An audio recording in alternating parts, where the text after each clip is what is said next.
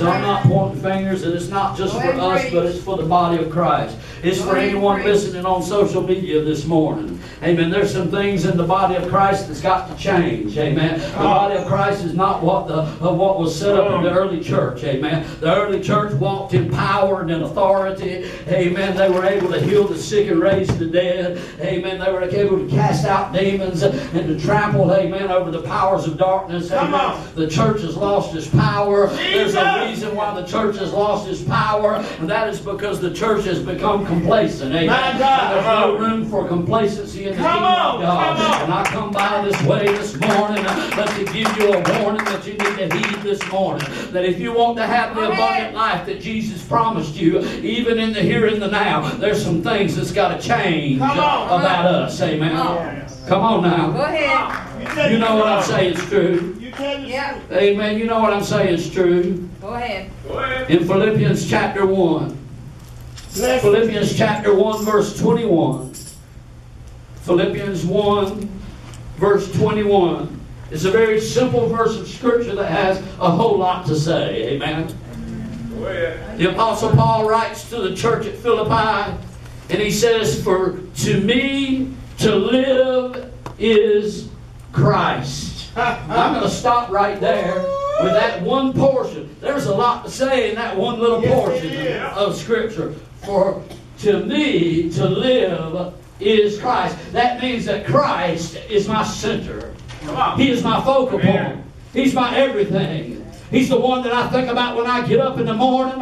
He's the last one I think about when I lay down at night. Oh, come on now. I know some of you thinking that about your spouse or the love affair you're having. Amen. But it better be Jesus that you're thinking about the first thing when you open your eyes in the morning and you lay your head down to sleep at night. That means He's my everything.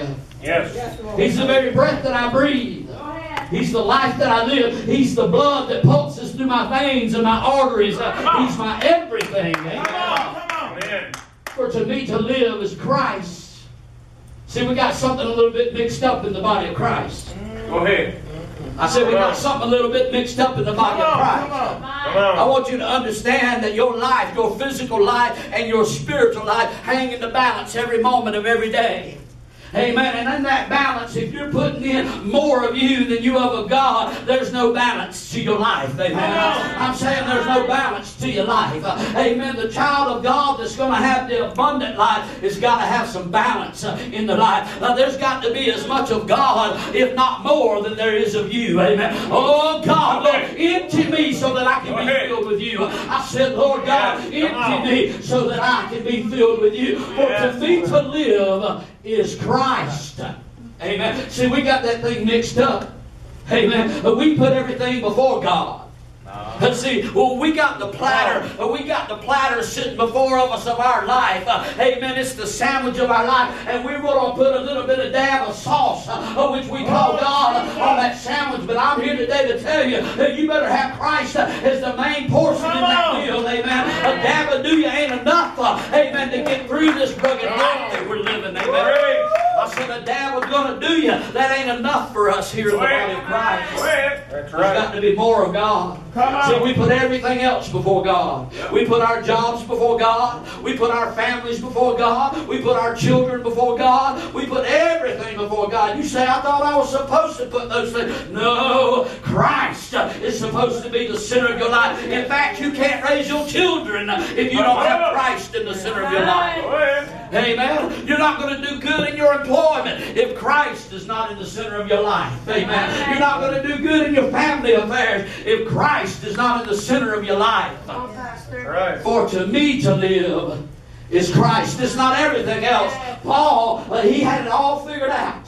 He understood what I'm saying. Maybe I'm using a different vernacular in this day and time than he did. But he was saying, for to me to live is Christ. That meant there's nothing else that's more important than the God that I serve. My family, my children, my job, my money, none of that is more important. And the body of Christ puts everything ahead of Him. And they wonder why they ain't got no power. They wonder why they ain't got no triumph. They wonder why they can't get out of their depression and their anxiety and their addictions and all the things that they suffer in this life. Is because they got everything else before Christ. Amen. Yep. Oh my God, I didn't come to play patty cake this morning. Go ahead. Now you may feel like I'm pointing a finger at you. But it's like I said when I began, I'm talking to myself here today too. Hey man, I can't have everything my way. This ain't Burger King. Hey man, oh this is God's world. He owns 10,000 cattle on the hill. Now let me tell you something. And maybe you never thought about it. I thought about this. But that pillow that you lay your head down on at night, it belongs to Him. Amen. That house that you live in, it belongs to Him. Your children that you're raising, they belong to Him. He only gave them to you to raise. Amen. Your family that you have, He provided that family from Him. Amen. Your job, your employment was given to you by Him. You say, oh no, I'm the one who filled out the application. No, He's the one that showed you favor. He's the reason you got that employment. Amen. Oh, but Pastor, I don't believe that. I work hard and I take care of my family and my children, and I think I should put them first. You go ahead and keep putting them first, and God second, and you see where your life ends up. Oh, my Lord, what is it that a man profit if he gains the whole world and loses his soul? Oh, my God. And listen, I'm telling you today, a damn's not going to do it. Not in this day and time that we live in. It wouldn't do it for the Apostle Paul, and it's not going to do it for you and for I this morning. Do you understand what I'm saying? That's right. Amen. The Avenue is not enough for me.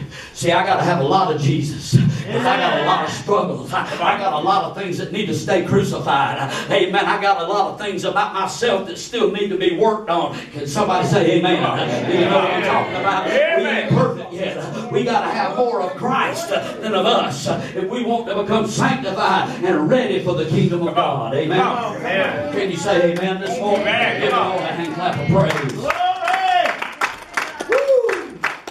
Thank you, Jesus. See, there's a lot to say in that first little part of that verse. For to me to live is Christ, and to die is gain. Amen. Go on down to verse 21. Let's hold on just a minute. Go to verse 22. But if I live in the flesh, that is the fruit of my labor. Yet what I shall choose, I walk not. You want to keep putting everything before God? Then there's your reward. Yep. That's right. Come on. There you go. Oh, the pastor pointing fingers at me. No. The Holy Ghost is. All right. Amen. It's right there. Under the inspiration of the Holy Ghost, Paul said, if I'm living in my flesh, what he's saying is if I'm putting my children and my job and my family and everything else second place to God, that's my reward. That is the fruit of my labor. That's all I'm going to get. And I'm blessed if I'm able to maintain that. Come on. Oh, Lord, come on now. That's heavy. It's tight, but it's right. We're blessed if we're able to even maintain a life. See, Jesus said, I come that they might have life. Notice the word might. That they might have life. That means it's optional. How many of you want to have a good life? Come on. Come on. Amen. I want to have a great life. While I'm here, life is short and I want it to be pleasant and sweet. But the only way you're going to have a pleasant, sweet life if Christ comes first in your life above all. Now, I'm not trying to say you separate yourself from your family or from your children or you ignore them. I'm saying there has got to be a balance. I want you to picture the balance, amen, in your mind's eye. Amen. You're putting more of you in there. The balance is going to tip over. There's not enough God to keep it upright, amen. Oh my God, but you start putting God in. You start letting Him have His place, His rightful place in your life. And then things begin to balance out. Life is sweet. Life is harmonious. Glory. We got life more abundantly. Amen. Come on. Let me tell you, I've been there. And I've tried putting more of me in it. And it tipped over the scales every single time. Yep. God gave me a job. I didn't appreciate it. I put Him first. I complained all the time. I would work rather than go to church. Amen. And listen, I understand sometimes you got to work. Sometimes you can't keep your job if you don't work. But Don't be volunteering to work on Sundays. Amen. If you ain't got to work, oh my God, if you got to work, God understand. But if you're volunteering, amen, you can volunteer on Friday, glory to God, or Saturday, or Monday, Tuesday, Wednesday, and Thursday, but don't volunteer on Sunday. Give God His portion. Give Him His time. Oh my God. There you go. How do you think you're going to raise your children in a godly home if you ain't got God in you?